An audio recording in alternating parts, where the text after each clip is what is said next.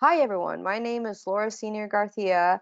I'm the COO of Equilibria, and I'm delighted to be on today's podcast with you. Welcome to our Realizing Potential podcast. Today's topic is staying calm and dealing with stress. And we're actually going to be learning some lessons from a US Navy fighter pilot. His name is Dan Baxter. He is a US Navy retired commander, and he's also the Chief Customer Officer with Equilibria. Dan, welcome to the podcast. Good morning, Laura, from sunny Magnolia, Texas, just outside Houston. Uh, really excited to be here today. And we're actually talking about a topic that's near and dear to my heart because it was something I had to really overcome in my military career and really afterwards as well. So, really excited to be with you today and talk about this. Awesome. Thank you so much for making the time, Dan.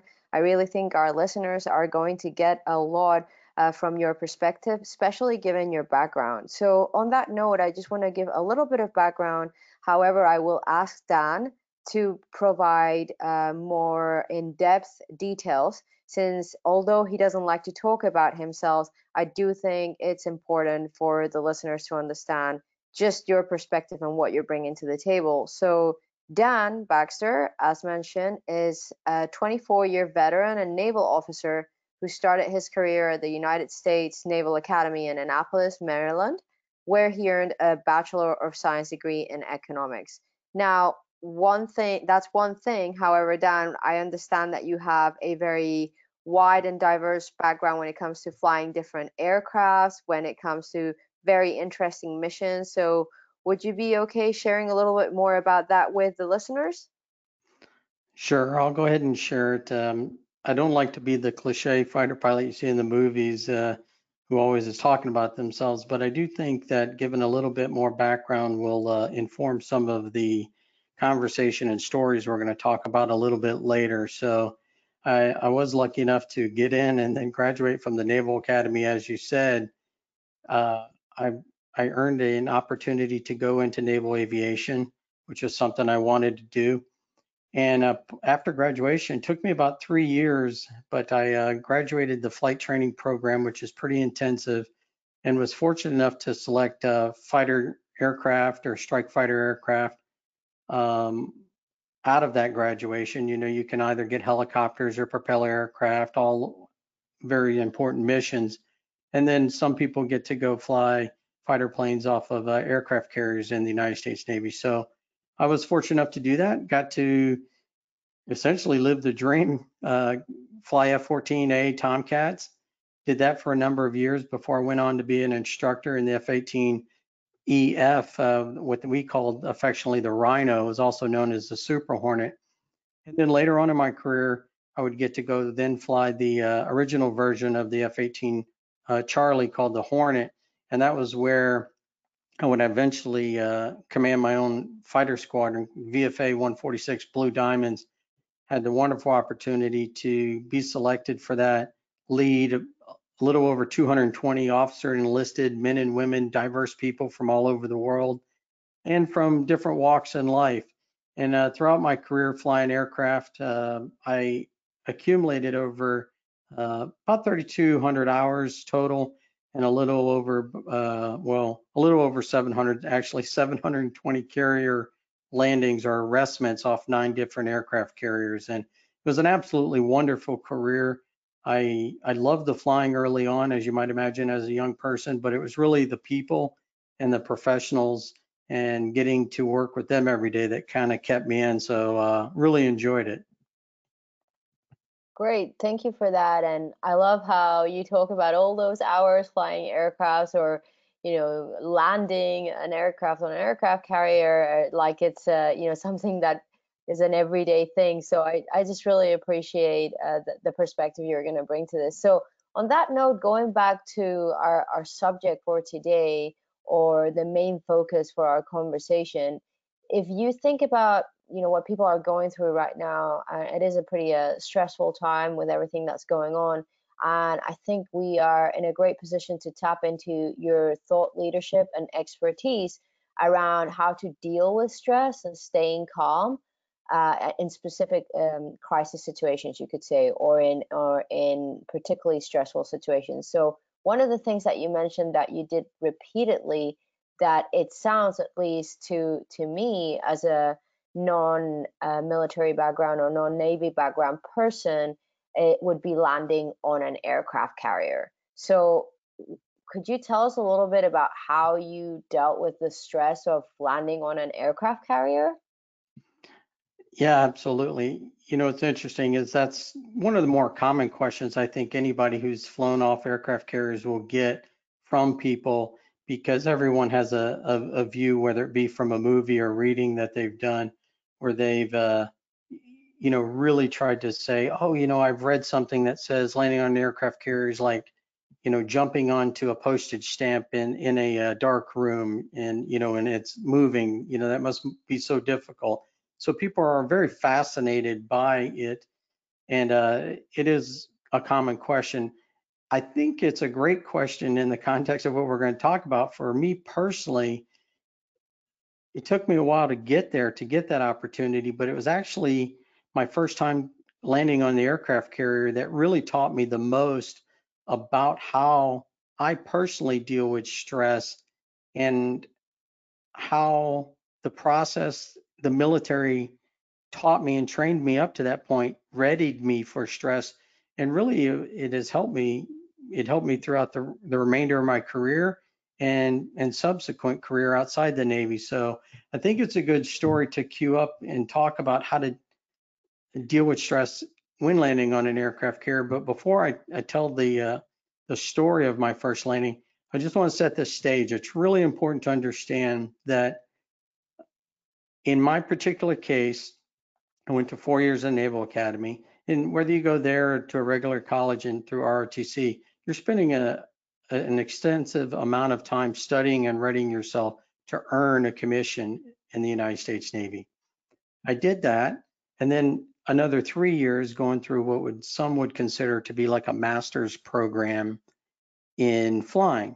And at the end of that 3 years for me, the very last thing you do, the very last syllabus is, especially if when you're going to be a jet pilot, the very last thing you do is go to the aircraft carrier to qualify or not to qualify.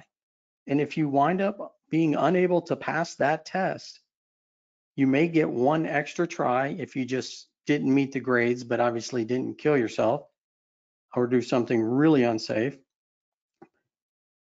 So, But so, once you, yeah, but once so you, sorry, but yeah, go ahead. sorry, Dan. Just I would like to ask you something just for our listeners, because I think the first time you told me this, I didn't actually realize how how much of an impact what you just said actually has on someone's career that's going through that same process.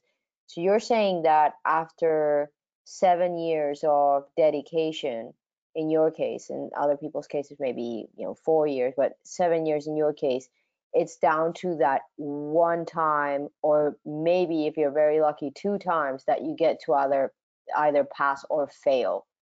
Is that correct? Yeah, believe it or not, it is. So all those tax dollars, you really have a lot riding on whether or not you can eventually rise to the occasion and qualify. And that's just to be able to get the opportunity to then go learn your trade craft. Think about right after you get your master's degree, you still got to go get a job and deliver on it. But the only reason I give that background is just the gravity of how much you've invested in it, how much you've built it up in your head that you must succeed here, at that point in time. So imagine you've got all that, and then just now you're going to actually go land on the aircraft carrier. So in my case, I was going to out to the USS John C. Stennis, flying a T-45 Goshawk, which is a single engine training jet. So I go out there, and it's daytime, and I roll out behind the aircraft about 500 feet, and I roll in onto center line. And my very first thought right then and there, as I'm pointed at the aircraft carrier at, say, about 140 miles per hour, my very first thought is, man, this thing's huge. This doesn't seem so bad. And subsequently, I wound up, landing and really looking forward to the next time around because I thought, wow, that was really amazing. That was, I really enjoyed that. That was fun. And so I go on to qualify. I fly back out to what we call the beach or back to land, and I land. And that's where we would then go into the ready room and wait to get the phone call from the aircraft carrier where the instructors would say, Dan Baxter is a qual, or Dan Baxter is a DQ or a disqual. So that term DQ we hated. Matter of fact, you wouldn't even go eat Dairy Queen during the workups prior to the aircraft carrier, just because we all are a little bit superstitious. But I'm sitting there waiting in the ready room for the call as to whether or not I passed, had enough grades or high enough grades, and a high enough boarding rate. And I'm sitting there looking around, and up to that point, I had been very average at best. I wasn't the best, I wasn't the worst. I was right in the middle of grades in preparation for the actual landing on the aircraft carrier. And that's all the practices we do at the field beforehand.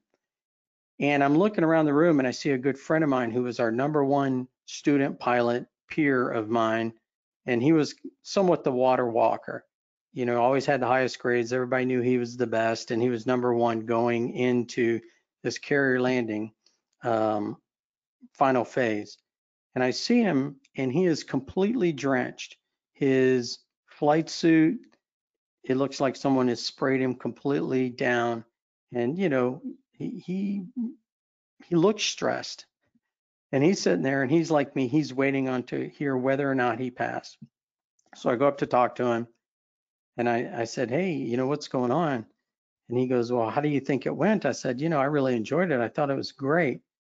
And it wasn't as bad as I thought. And he goes, are you kidding me? He goes, I rolled out behind that thing. I kept just thinking if I pull too much power, how I could hit the back of the boat. And man, that was just really intense. And I'm thinking to myself, holy mackerel, I didn't think one of those negative thoughts whatsoever. And so I think the value of it was he passed, I passed. I did a lot better than he did. I actually did really well beyond what my normal grades would be or break out amongst my peers. And what I realized when I reflected upon that, and is very informative for me going forward, was my attitude in going into that was very positive, but more importantly, my perception of the situation was so different than his that it really helped me navigate what I guess would be the natural stressors to other people. So I think that's the really key thing that I started to really plan around things that I thought might be stressful, is how to perceive them differently so that I could perform. Wow, that is a fascinating story. Thank you very much, Dan. And I think two things that we can start picking up on as we go for takeaways for myself and for the listeners as we hear you share some of these things. So you said attitude and perspective.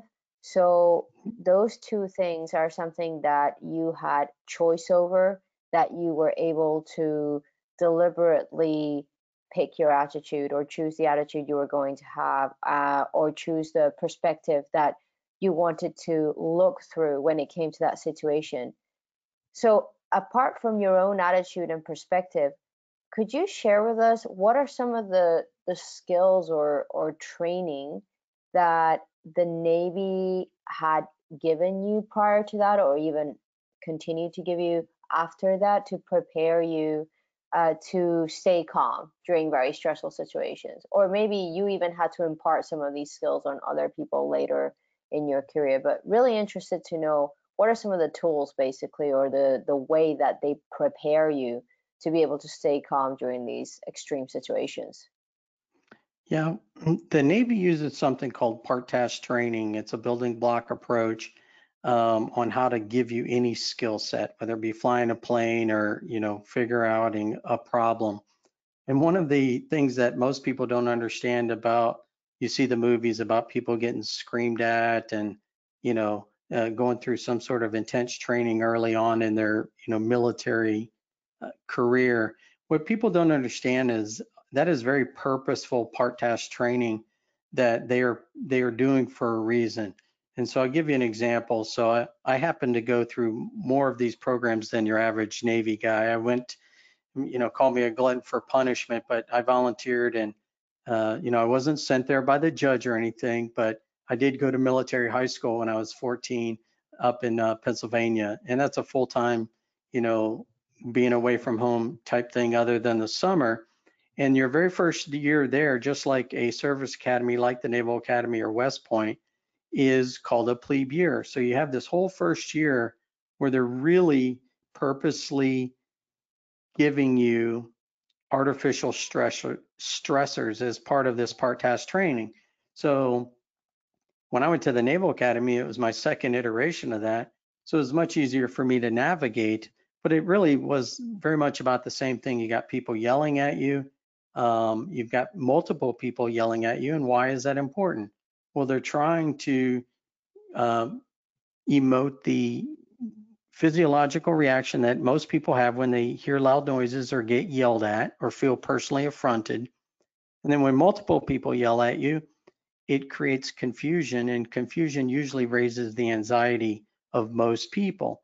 And they're trying to artificially do this, one, to help you teach yourself on how to deal with it appropriately, and also give you the confidence that you can be successful despite these situations. And so later on, another building block approach beyond just dealing with those things is then being able to recite or spit out information or do certain things in very specific order or say words in very verbatim responses.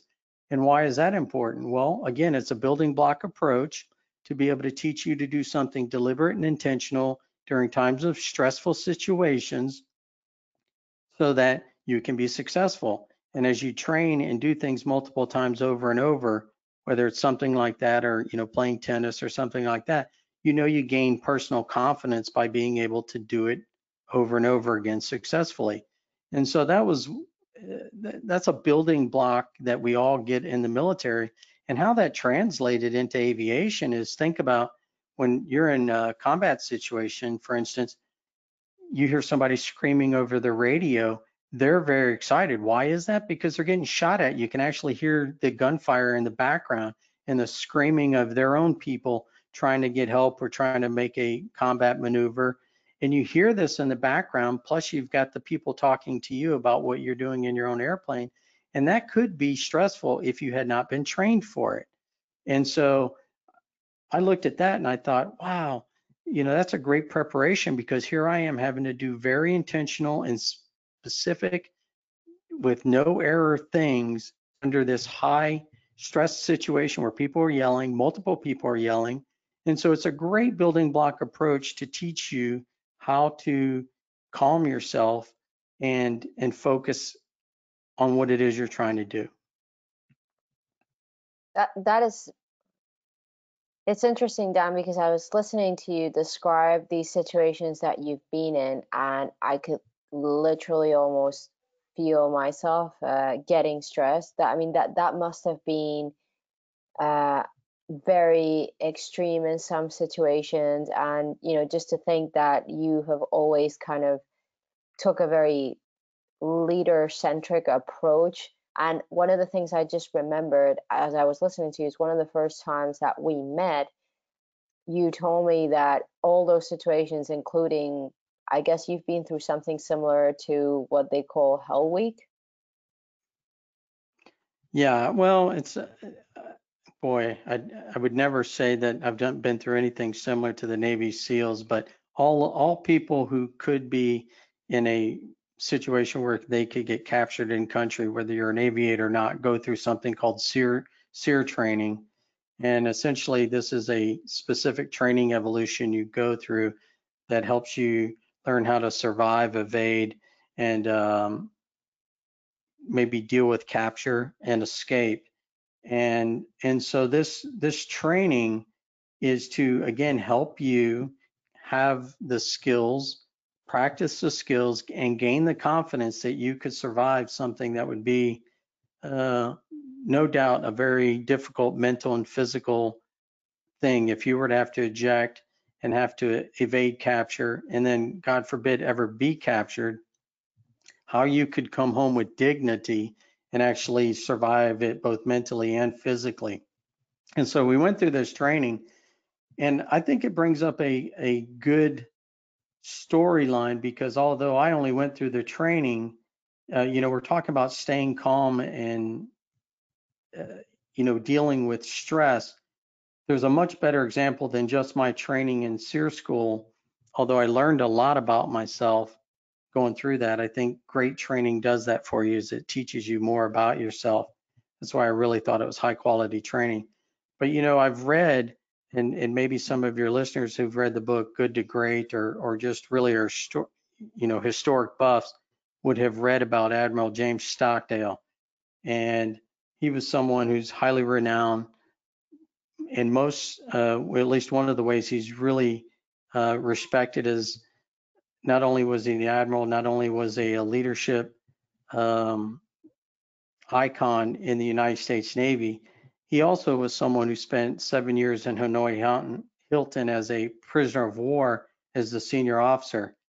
And not what that means is, being the senior officer, he was a great leader, so he would take on extra, if someone else was in bad shape and was going to get tortured, he would raise his hand and say, let me take that on, so that that person isn't burdened with that. So he, already in a bad situation, making it harder on himself because he was a great leader.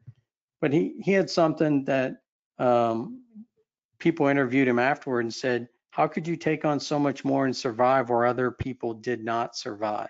So again, stressful situation. How do you stay calm? How do you come back with your dignity and your mental faculties about you? And they started to call his answer, the Stockdale paradox. And essentially what he said is, he was trying to describe how somebody like him could go through that and survive, compared to someone else who went through the exact same thing, maybe for less time, and didn't survive.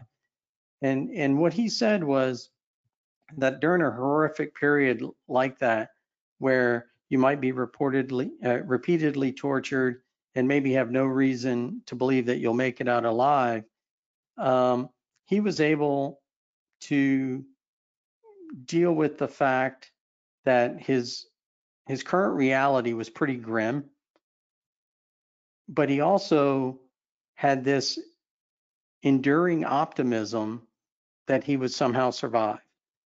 And so, I think he was quoted as saying, you'll never confuse faith that you will prevail in the end, which you can never afford to lose, with the discipline to confront the most brutal facts of your current reality, whatever they might be. And so imagine that, being able to say, I understand that today is going to be a bad day, but I know somehow, some way I'm going to win. I know somehow, some way it's going to work out. And the difference was, the key thing was, is unlike those people who didn't survive, they were the ones who said, hey, we're going to be gone by Easter. We're going to be out by Christmas. And when those things never happened, it ate a small piece of their resilience away until they had no more left to give. Whereas he never really said that. He said, I'm going to embrace the brutal facts of my reality now, but I know I'm going to survive, and I know I'm going to win at some point. And, this is also reflected, you hear a lot of Navy SEALs and other special operators reflect that same ethos in some, funny memes or funny things, where they'll have t-shirts that say embrace the suck, which is, it's all about attitude and perception or perspective. And you say, I know today's going to be a hard day. And you'll hear the Navy SEALs, they'll say, well, the only easy day was yesterday. So it's this embracing and not woe's me of the situation you're in, and recognizing that it is hard, but always having that eternal hope for the future. I think this is so relevant in what we are all experiencing right now. And thank you for sharing that. As a non-American, that is actually the first time I have ever heard that story. And it is amazing to me how leadership doesn't just come in the shape of how you lead others, but how you lead yourself and how you lead your life. especially in very tough events. I always say that it's during hardship or during very stressful moments when you actually see what people are made of, but at the same time is who have you been preparing yourself to be for how you face that stressful time. So thank you very much for sharing that. Anything else you'd like to tell us about what the Navy or all your background taught you in terms of how to operate under stress and maybe how to mitigate it? How do you go about managing when you end up in that situation? Yeah, I think obviously one of the best tools, if you know anything, I know you know because you spent some time around me, that naval aviation is a highly reflective and learning organization, and we spend a lot of time debriefing because we understand that even when you're operating and executing, you can treat it as training, but only if you take the time to learn and reflect. And I love that because that one skill set or that one training, that one discipline can inform so many things that will help you be successful in life, whether you're in the military or not. And so, we spend a lot of time on learning how to professionally debrief ourselves. And why is that important? Because I think when you're dealing with stress or crisis, there's a couple of things that maybe ways you can tackle it, if you will. So the first thing is you've got to kind of know and be able to anticipate what are the types of things that cause stress. We all know that we all react to different situations differently. But in general, I think there's a few things that we can say. By and large, to some degree, most people are going to have the opportunity to have stress from a few types of things. So it's really important to know what those are. So let's talk about that. Maybe you can tell me what a few are for you. But one of the things is we know that can cause stress or anxiety for people is confusion. What can cause confusion? Too much information, too much complexity when maybe we perceive it should be more simple than that. The other thing, like the example I gave before with confusion, is stimulus overload. So stimulus overload can cause confusion, which then can lead to anxiety or stress. So another thing that could cause it is disappointment. So not having our expectations met can most certainly cause disappointment. Disappointment can weigh on your positivity and outlook of things, which again leads to stress and anxiety. The other things that are fear. What do we fear? There's many things that, there's entire studies of what people fear, but just a few, that are, certainly someone in aviation would be letting someone down. In my case, I don't know that I feared it, but one of the things that I really was focused on not doing was letting the people on the ground not letting them down when they required our services to protect them. So, you know, that that could also translate into what some people call performance anxiety, or realizing that you have to meet a level of performance and whether or not you're going to deliver that.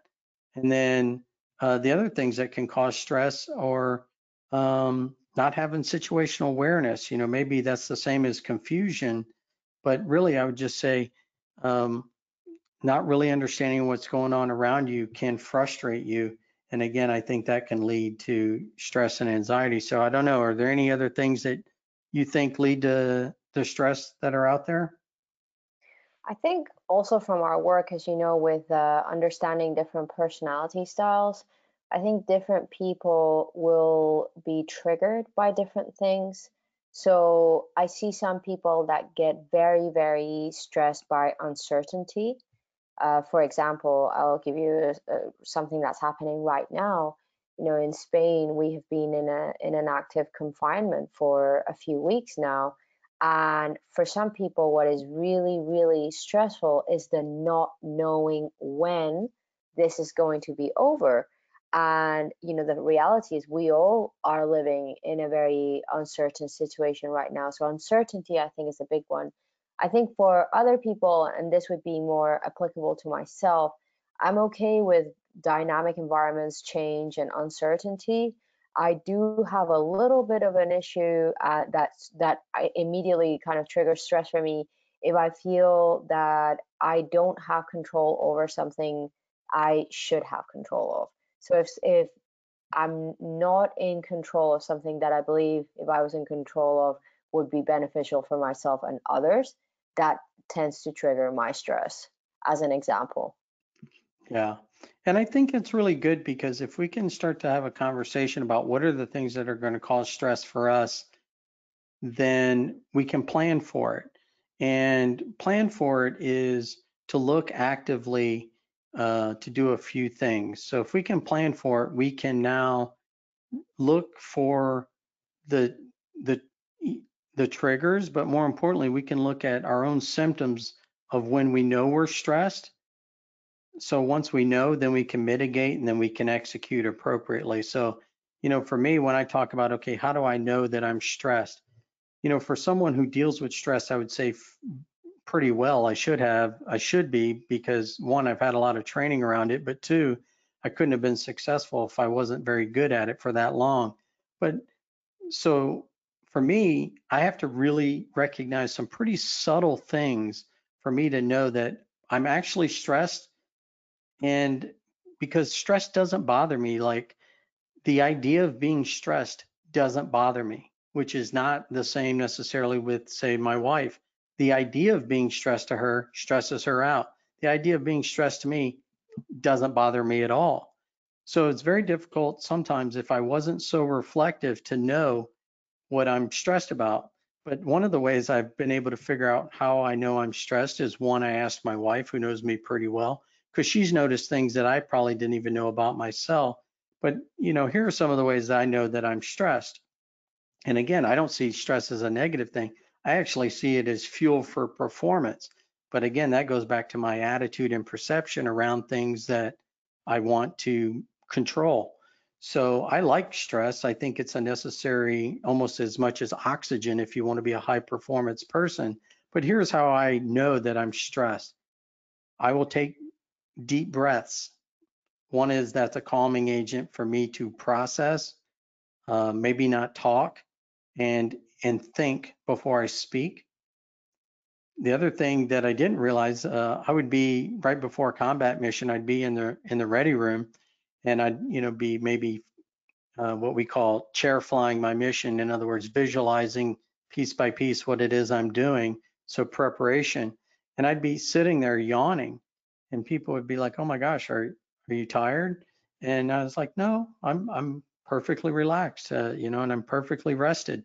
I later found out by reading that yawning can be an indicator that your body is trying to get as much oxygen as it can to the brain so it can be at its highest peak performance. So I always thought that was interesting, is I would see some really steely-eyed aviators yawning on the most complex, stressful missions. And I had no idea until I'd done that reading why I was someone who would yawn.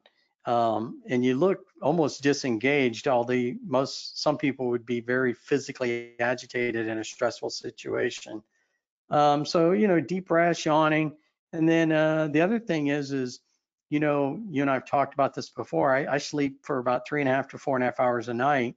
And when I'm really on it and I got stuff to do, I'm really close to that 3.5 hour mark. And I will tell you, like, even this morning prior to this podcast, I was pretty excited about it. And I was up after 3.5 hours thinking, okay, what about this and what about that? And so that may be stress, but again, I don't see it as a negative thing. So, that's how I know I'm stressed. What about you? In my case, Dan, I can actually feel the triggers coming in from a biological standpoint, kind of like your example of yawning and taking deep breaths. So for me, I can feel my jaw starting to clench, my hands get a little bit sweaty. I can also feel I get more short in terms of my breath. My breathing is actually in contrast to yours, instead of going to deeper breaths, I could see that I'm almost holding my breath where I'm not really breathing often enough. So my body very quickly tells me when I'm starting to get stressed or annoyed, which sometimes translates very similar in terms of how it feels for me. Yeah, So yeah. that And that's I would that's say, just a little bit about how I feel it. yeah, and I would say, having worked with you closely for many years now, that, you're very measured. And I think you'd have made a great fighter pilot because I've seen you in stressful situations and you handle it really, really well, better than probably most. So, whatever it is Uh, you do, however you yeah. process it, you do it very well. Thank you. I think it's been a lot of intentional work and self-development to get there. I remember at the beginning of my career getting feedback a couple of times that when I was stressed or annoyed, that it definitely showed in my face, and somebody made a comment like, "Well, you really, really don't want to be playing poker." I was like, "Okay, I got the message. I need to work on my external body language and what other people are perceiving, because you don't want to impose that on other people. And right now, being in close proximity in many cases with our families, we have to also watch out how we're dealing with that stress and staying calm so that we're not impacting the people around us negatively. So I think that that's important. So Dan, is there anything else you want to mention? So you taught us about how to recognize some of the things that are happening. You've brought in some of the conversation around attitude and perspective and perception. And I also like the fact that you mentioned that if you're maybe not as self-aware around what stresses you and how it manifests itself, that is a great idea to ask your partner or significant other or people who know you very, very well, because most of the time they'll be able to tell you. So those are great takeaways that we're hearing so far. Anything else you want to share with us on this part around mitigation, or things that we need to do to recognize that better? Yeah, I think we've alluded to it a little bit. I'm a big attitude and mindset, but I talked a little bit about it. Is I look at things like maybe one of the other tells of where I know maybe I'm feeling stress is, I'm a bit of a neat freak, and if I really want to be uh, focused, I'll come in and I'll clean, even if everything's somewhat clean already. I want to be really organized, so then that way I can perform pretty high. But I look at organization allows me to then sit down and very clearly start to plan. Planning is a key process in the military.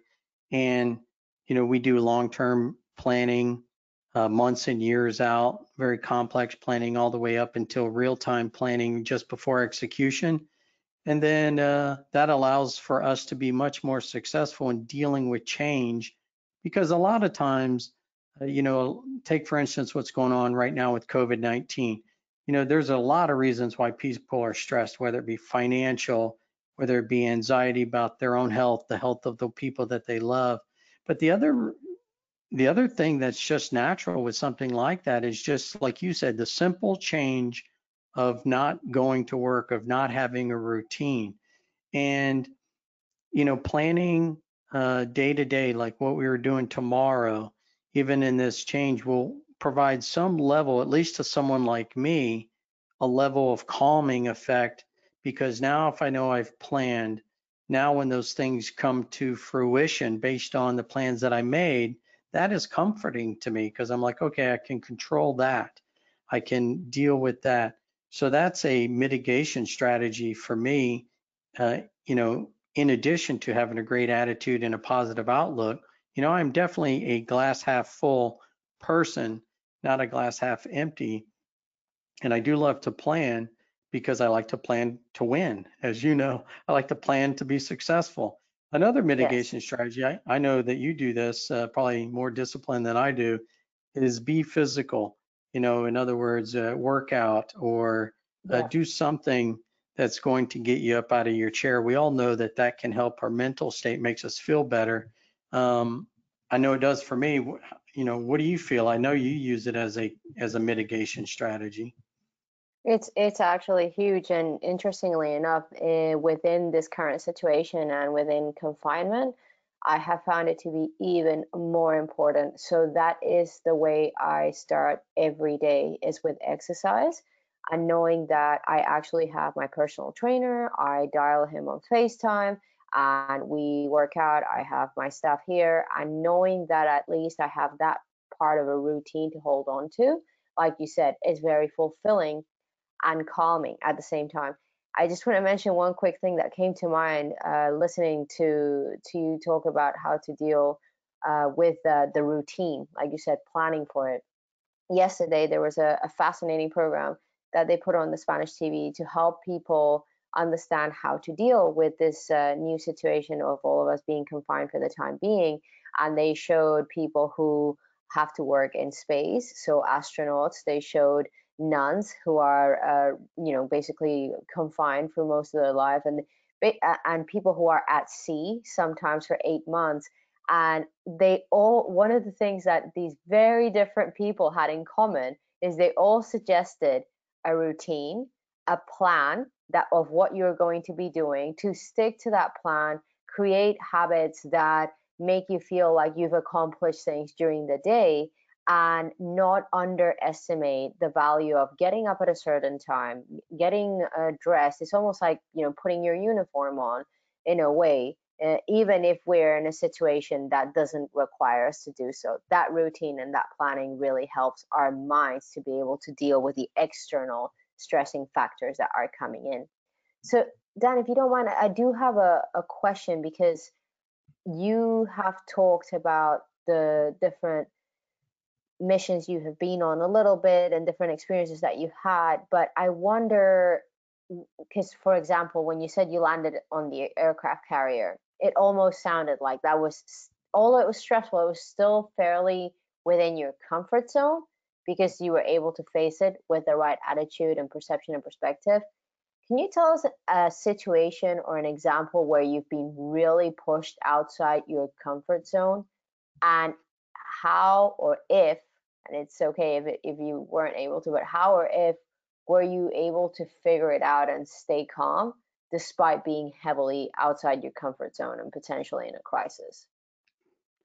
Yeah, that's a great question because we're all dealing with that right now. I think the thing that comes to mind the most is, as you know, we've talked a little bit about here. I was a professional aviator in the Navy. Obviously, I had a lot of leadership responsibilities that I took solemnly. The personal and professional growth of my people was probably the things I was most interested in. But the thing that comes to mind is in 2011, I was on the USS Ronald Reagan as a commander uh, in an F-18 squadron. And for some of you, you may remember that there was a tsunami, and that tsunami created, an earthquake, a situation where we had flooding. I mean, it was like, Armageddon in Japan that eventually damaged a couple of their nuclear facilities in Fukushima and throughout the country.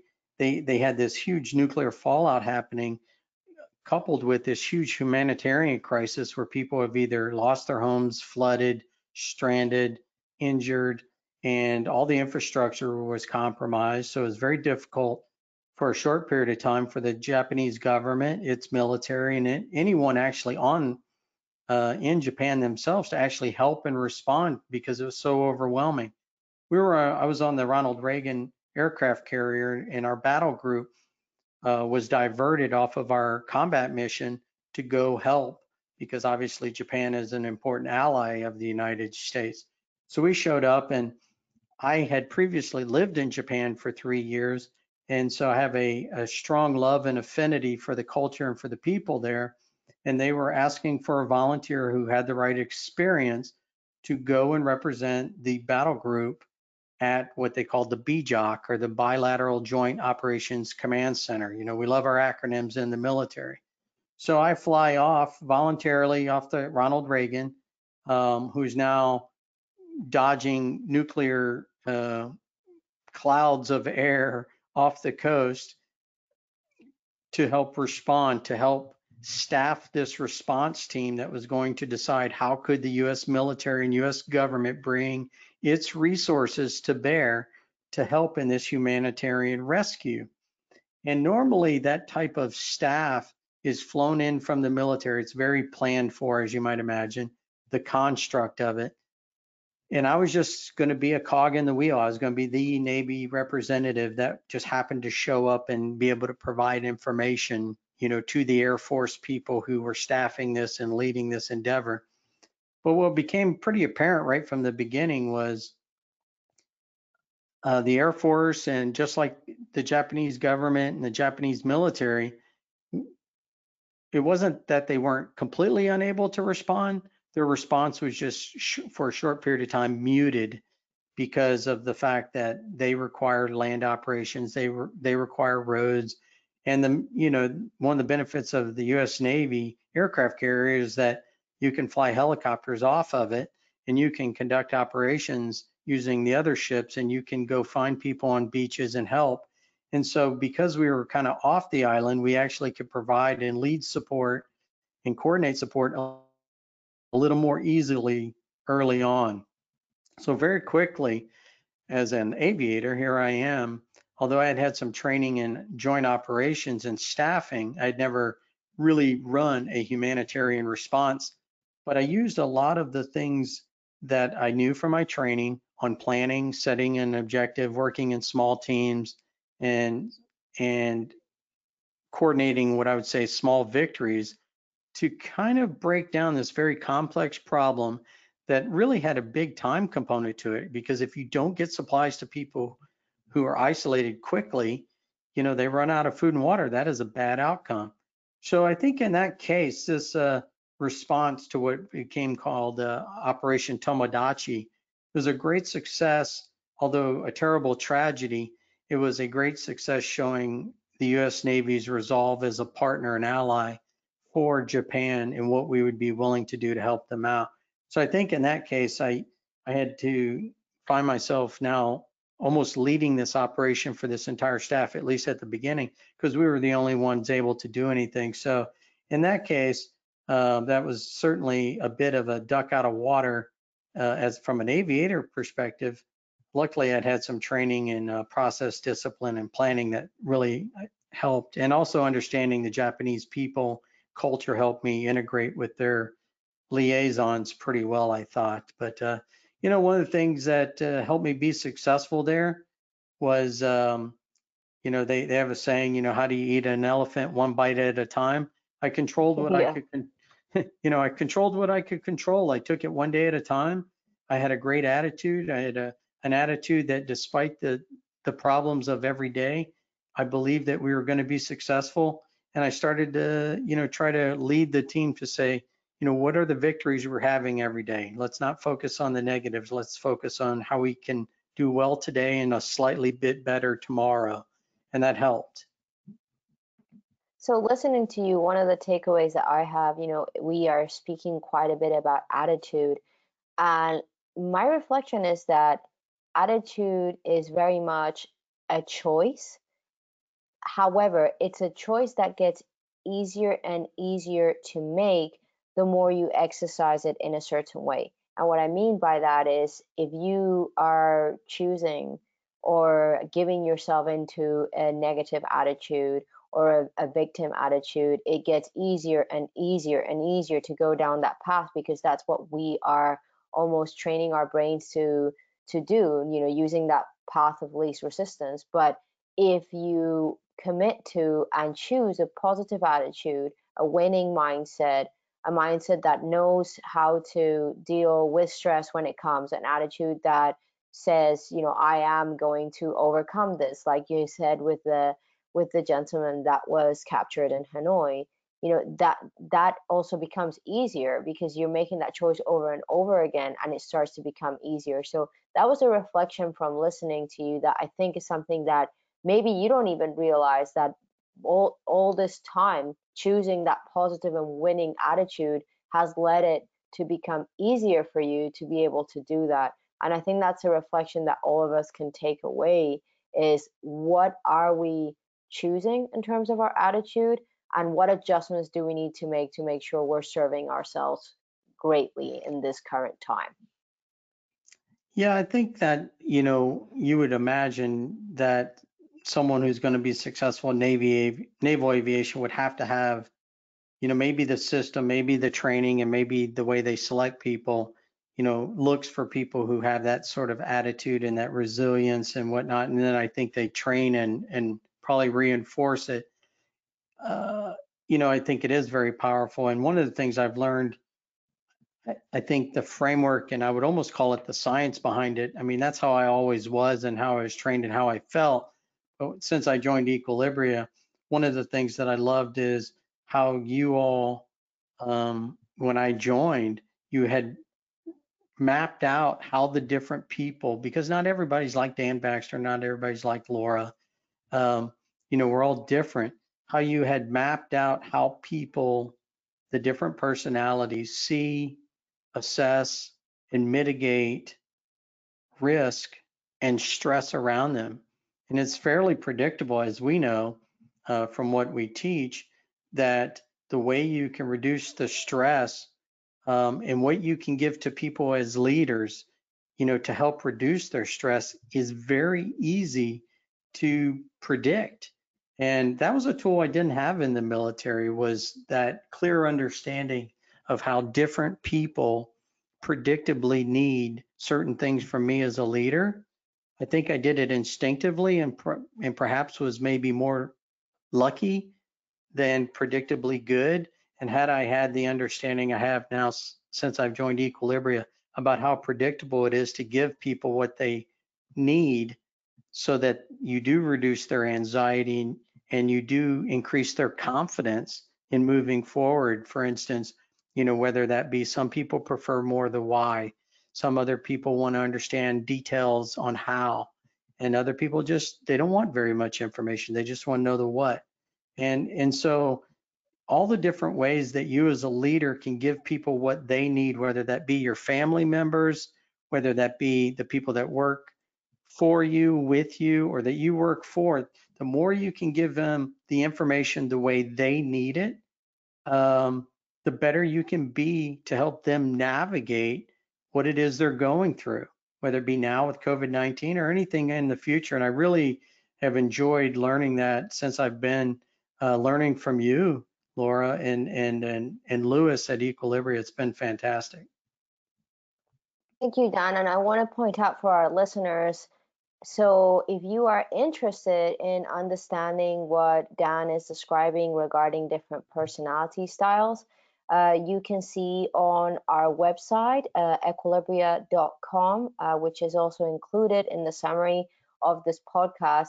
You can see a little bit more about that and find out what we're referring to when it comes to different personality styles. I just wanted to point that out, Dan, so our listeners know where to find that information. Yeah. Thanks for that, Dan.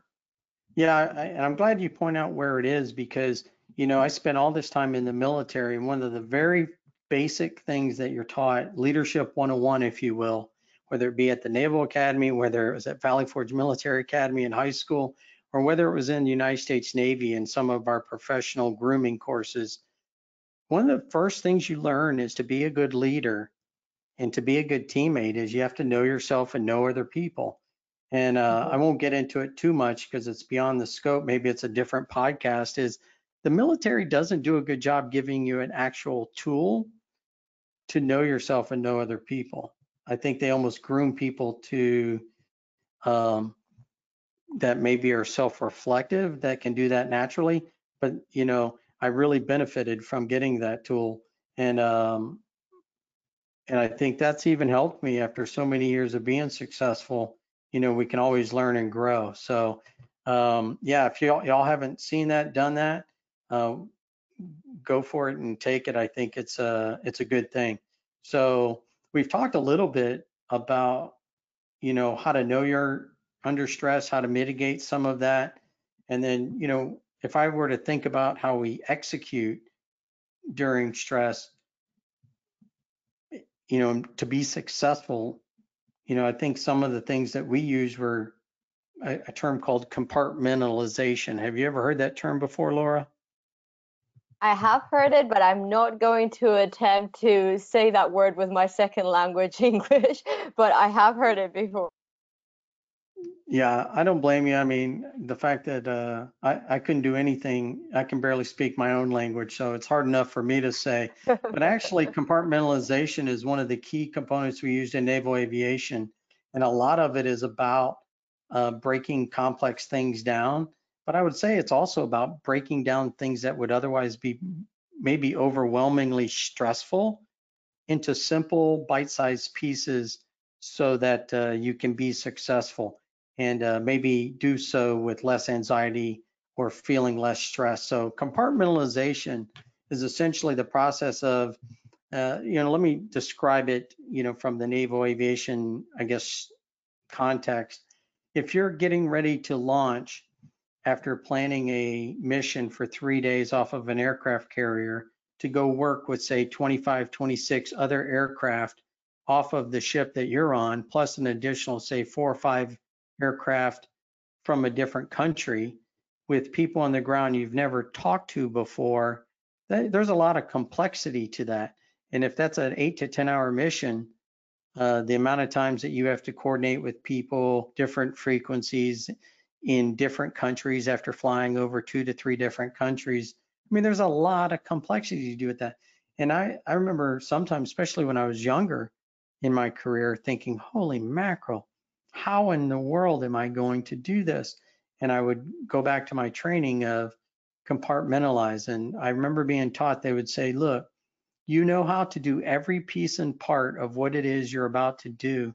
You just have to take it one bite at a time or put on your different hats at the different points in time along the mission and do that one little piece really well and then just string together little victories. And before you've known it, you've completed the entire mission successfully and done so very predictably and well. And I thought compartmentalization. So what did that look like? So when you're going to take off, all you're worried about is having a successful takeoff, going through all your checklists, flying the aircraft away successfully, and then communicating correctly on the right frequency. That's pretty doable for a pilot with, years of experience. You can do that. And then the next compartmentalized thing you're doing is you're simply finding the person or the aircraft that you're going to join up with, and you're consummating that rendezvous.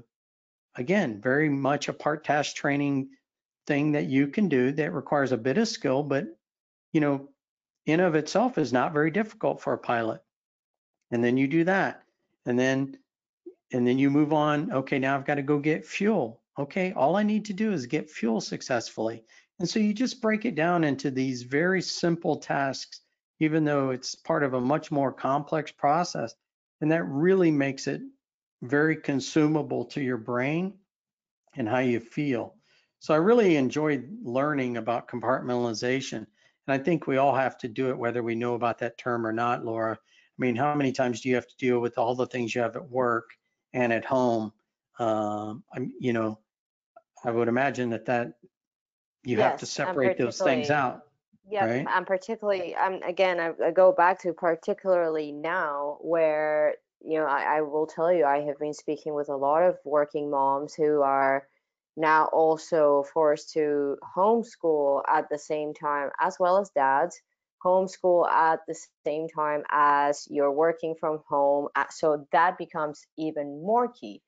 How do you pay attention to your child and turn off the background noise from work and then switch back and forth. So I think it's even more key in the environment that we're in right now. And I love that you talk about this because I think it is important as we go through the day to be able to understand and place ourselves in the compartment that we're in at that point.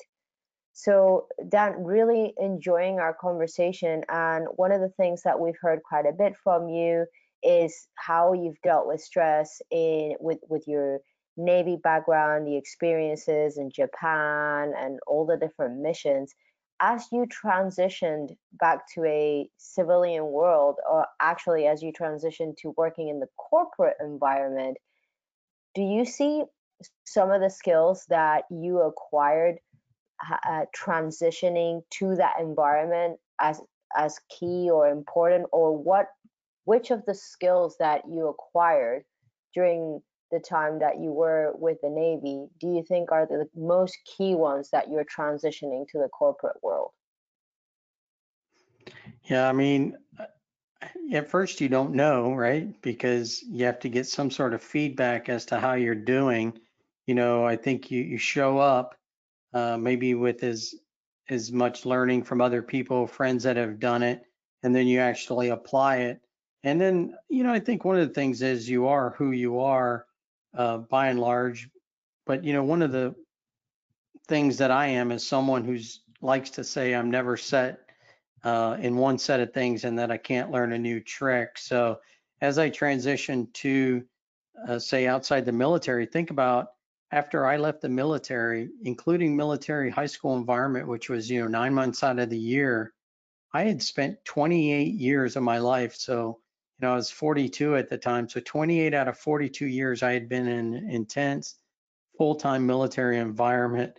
And so, as you might imagine, I saw some success, but you're thinking, wow, can I be equally successful on the outside? And is that going to require something new? So, it's a great question you ask.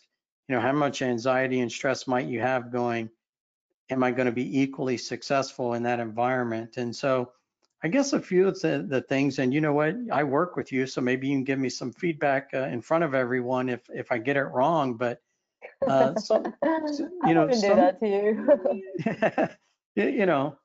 I trust you. But some of the things that I did to try to deal with the stress successfully, if there was any, is I really was excited about learning something new. So again, that might be an attitude or perception, perspective thing. But I really not only tried to make myself excited, I tried to make my family, my kids, my wife excited about what that there's this whole new world we're about to go through, new challenges and changes, and isn't it going to be interesting to learn how to be successful in that environment? So I think that was a very similar skill set, but I applied it to the actual transition itself. And Mhm. then one of the things that I tried to reflect upon was I really thought that my ability to deal with difficult situations was going to be a competitive advantage for me. So, I'm very competitive. You and I talk about this all the time. I know you're competitive as well. Is I For see sure. deal, I see dealing with stress well as a competitive advantage. So I actually thought, boy, if I can get into an industry where being able to deal with stress and high performance is a good thing, that could be a performance discriminator for me to be successful. So, I think I tried to be true to myself, and I think for the most part it worked out. I tried to, I have my growing up kind of acronym was AW, attitude and work ethic, never be second in either one. And so I tried to bring the awe in my transition to make sure I had the right attitude and perspective and work ethic to deal with stress. And and if you've ever read the book or listened to the book by Jocko Willink, who's a renowned Navy SEAL leader, I think one of his book was Extreme Ownership. He has a really good saying in there where he said, "Discipline provides freedom." And, that kind of is a subcategory of what work ethic, when I say work ethic, never be second, is that, his point is if you have the time or you have the discipline to wake up early and outwork the people around you, it's like the opposite of procrastination. It builds in freedom from undue anxiety or from undue stress that you would have because you didn't take the time to outwork the scenario, the people around you. So that resonated with me. And I think I've tried to bring that to bear, knowing that I'm probably not, as a retired military officer, it's actually very difficult to transition unless you're going to go be an airline pilot or unless you're going to go work in Department of Defense consulting. It's actually very difficult to get people to believe that you might be able to bring value to their organization in such a way that they will actually hire you. So one of the things that I just really thought, well, the only thing I can control is my attitude and my work ethic. I can't control how they perceive um, whether or not I'm going to bring value. I just have to control what I can control. And I think that's a good tool for people who are dealing with stressful situations is try to really understand what is it that you actually have control over, because a lot of people create stress for themselves because they're trying to control things that frankly they have no control over. So that was part of I guess how I attacked it, good or bad. Probably came in a little strong early on in some situations, but I also believed, kind of like the Stockdale paradox, is I may not be doing very well, but I believe I will be successful in the long term. So does that help? It does help, and actually, having worked with you, I have to say that it's very easy to forget when we're in a working environment together, your background. And that's why an additional reason I've really enjoyed this conversation is to understand the depth of your experiences and where you come from, and a very different perspective that you bring to the table when we're coaching leaders and supporting them to become the best version of themselves for their own good and for the good of their people. So I've really appreciated just having this conversation, Dan, and you providing that background. And like I said, working with you in a corporate environment, my perception is that that transition has been so smooth that sometimes it's easy to forget where the background that you come from. So I hope you take that as a compliment. I do, especially coming from you, Laura. And I think that's good because you'd like to be that leader or that person. I used to always say it's like duck on a pond, right? It looks graceful and smooth on the top, but underneath you're churning either inside or beneath the surface very furiously. And if you can do that, you can provide a calm to people in a very kind of maybe not calm situation. And so I've always endeavored to do that, not only to my own benefit, but for the benefit of either my family or my team members or the people who work for me. And I think great leaders do that. I, I know you do that really well, and that's why I enjoy working with you, because you deal with complexity very well. So one of the things, Laura, that I'm big on is we can have lots of great conversations and I enjoy them, but I always like to end with, what's the so what value of listening to this podcast? What can I take away tangibly between you and I, but also amongst our listeners? So I don't know if it'd be okay to transition to, let's try to leave some folks with a few tangible things that they might use if they haven't had a system of how to think and deal with stress and anxiety. I would love that. As a very action-oriented person, I always get excited when we get to the action part of the conversation. So I'd love to hear your thoughts on what are some of the key things that our listeners can do, and I'll include myself in that, going forward to learn from the experiences that you've had. I'm sure we've all picked up different things listening to the conversation and listening to your thoughts, but what are some of the key things that you would love for people to walk away with and start trying out and implementing so they can feel and experience different results? Yeah, I appreciate it. I've really enjoyed the conversation. I want to leave with a couple of thoughts and maybe key tools that might be easy to remember. Um, and then hopefully, that provides some sort of long lasting value beyond just the few minutes we've shared together. So, when you're talking about um, either some stress you're going through today, like we all are, or stress you may be going through in the future. One of the ways I look at it, kind of that attitude and outlook, is dealing with stress as a performance opportunity. For me, stress is a fuel for performance. I know without it, I can't be as successful as I could. I Without it, I can't be as successful as if I was leading a stress-free environment. I don't know that most people look at it that way, but to me, it's like nitrous oxide for performance is stress. So don't shy away from it, embrace it, and know how to deal with it. I think that's just a general statement. And really get good at talking to yourself in a positive way.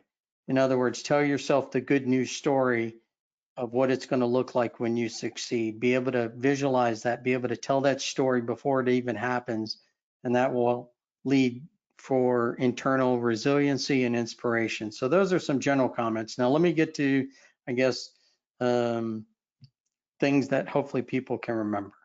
So I think when dealing with stress, what we know, say from Equilibrium, what I've learned a bit in all the, maybe some of the stories I've told you, is different people feel stress for different reasons.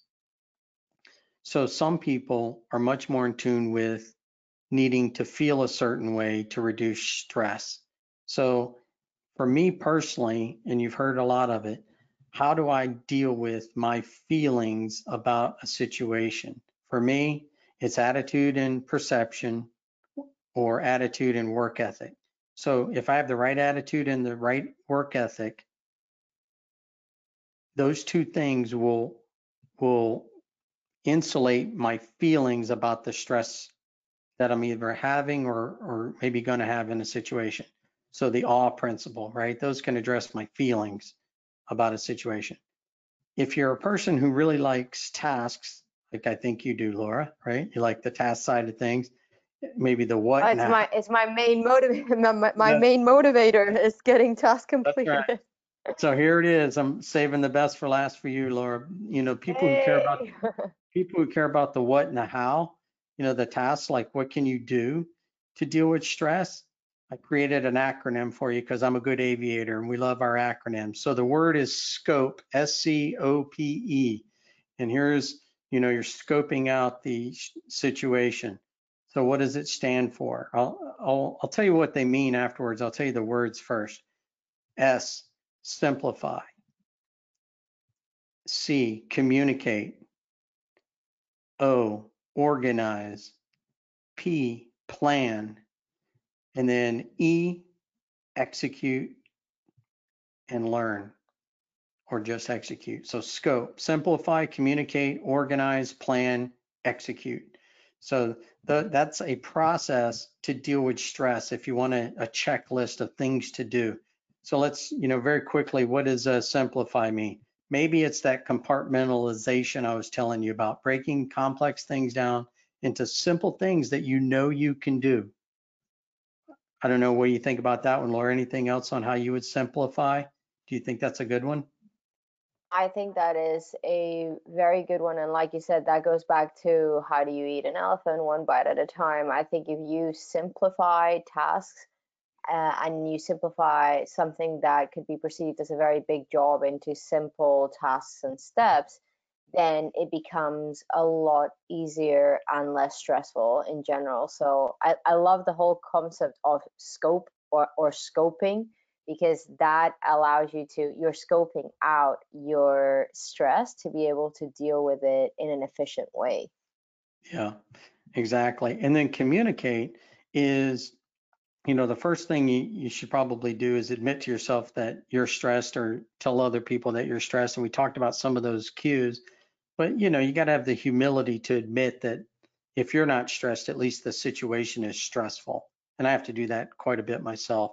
I may not feel stressed, but I know that it is a stressful situation. So got to have the humility to do that. But then that humility allows for you to communicate to yourself and to others appropriately about what you need to reduce your stress.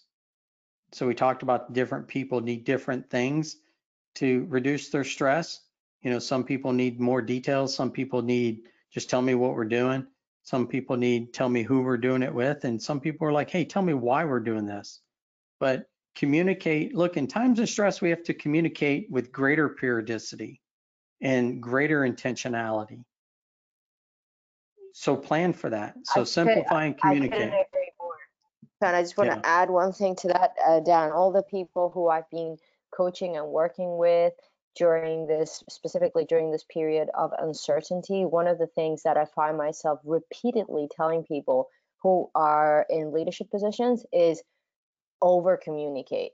And what I mean by that is right now, even if it feels like over communication, it's probably not enough, because the more information you can give your people, as you know it to be true and as is being received by you, the better, because that way people feel like they are informed. And I think independently of personality styles, I like to use the example of when you're on an airplane, there's nothing worse as a passenger when the pilot comes on and they say, oh, we have a problem, blah blah blah, and then it goes dead silent for hours and everybody's just sitting there wondering what's going on. I think most people like to know or prefer giving updates of, this is how we're handling it, this is what we're doing about it. And I think that for companies and leaders and organizations, that communication at this time is very key to help reduce other people's level of stress. Well, you bring up a great point, Laura, and I'd love to actually talk about this more.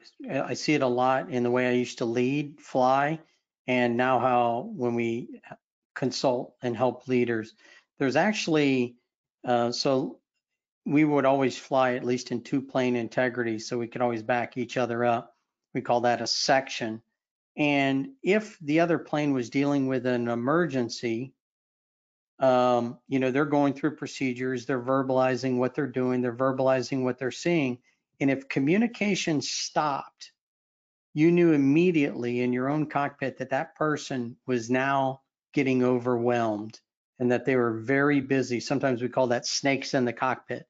They're dealing with very difficult things, time sensitive things, and potentially things for one reason or another are starting to overwhelm them, or it's taking everything they have. And so, we had this, call it prioritization method of, you only have so much brain power.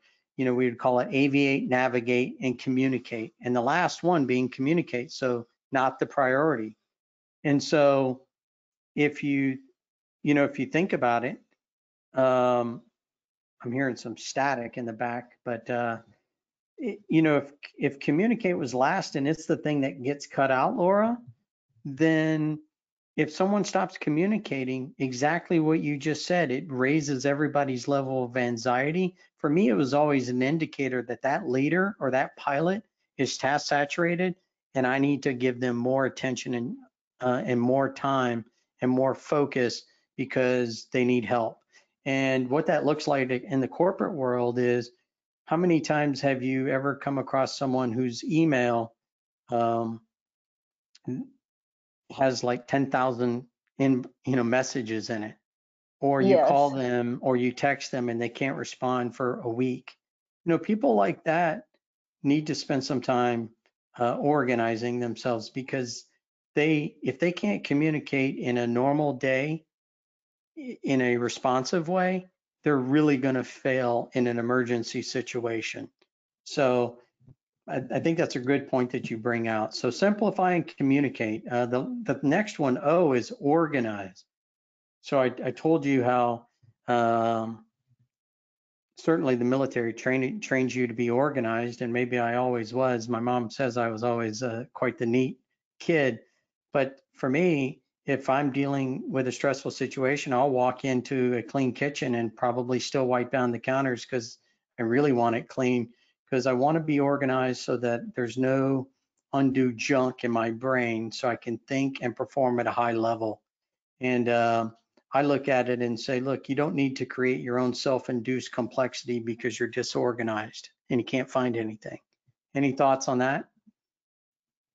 No, I think you explained that really well, Dan. Yeah, good. And then the next one is plan. And from an equilibrium standpoint, we talked about being intentional. I love planning because it makes execution go so much better. But I do believe that having the discipline to think ahead and contingency plan does provide that freedom that Jocko talks about, and it reduces anxiety before and during execution, because you've essentially almost chair flew what it is you're going to do.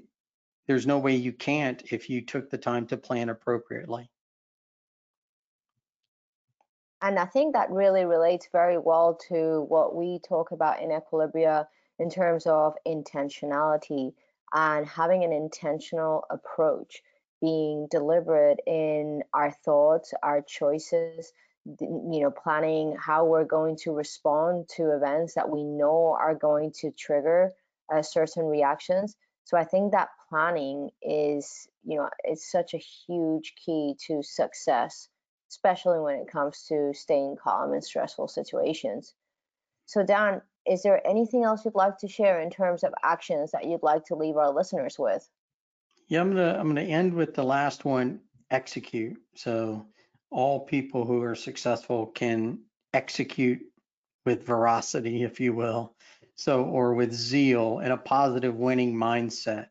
And so certainly uh, I have always tried to have a energetic outlook to whatever it is I'm going to wake up and spend my time doing every day. So I think executing with zeal is a way to bring the right attitude to a very bad situation. And we're all dealing with at least some change at this point. So executing with a positive or winning mindset is key it is for me, at least personally. And that ends out, you know, the awe principle helps me with how I feel about a situation, and the scope acronym helps me on what do I do about a stressful situation. And in the end, uh, whatever works for you, because that's how I deal with it, and you'll find something that works for you and that's different, and as will our listeners. I would just say, have the humility to end your day with some reflection, some correction, and then a positive attitude of how you're going to move forward and win the next day, or be just a little bit better the next day. So reflect, correct, and move forward. And don't take yourself too seriously, because you're going to get a lot wrong. You're going to make mistakes, and that's okay, because we never actually fail until we quit, or we never actually fail as long as we're learning. So whichever cliche that works for you, I think that's the key. So hopefully that's been helpful. I appreciate the opportunity to relive some old memories, Laura, and hopefully this is it. If it hasn't been valuable, it's been mildly entertaining to the listeners, I hope.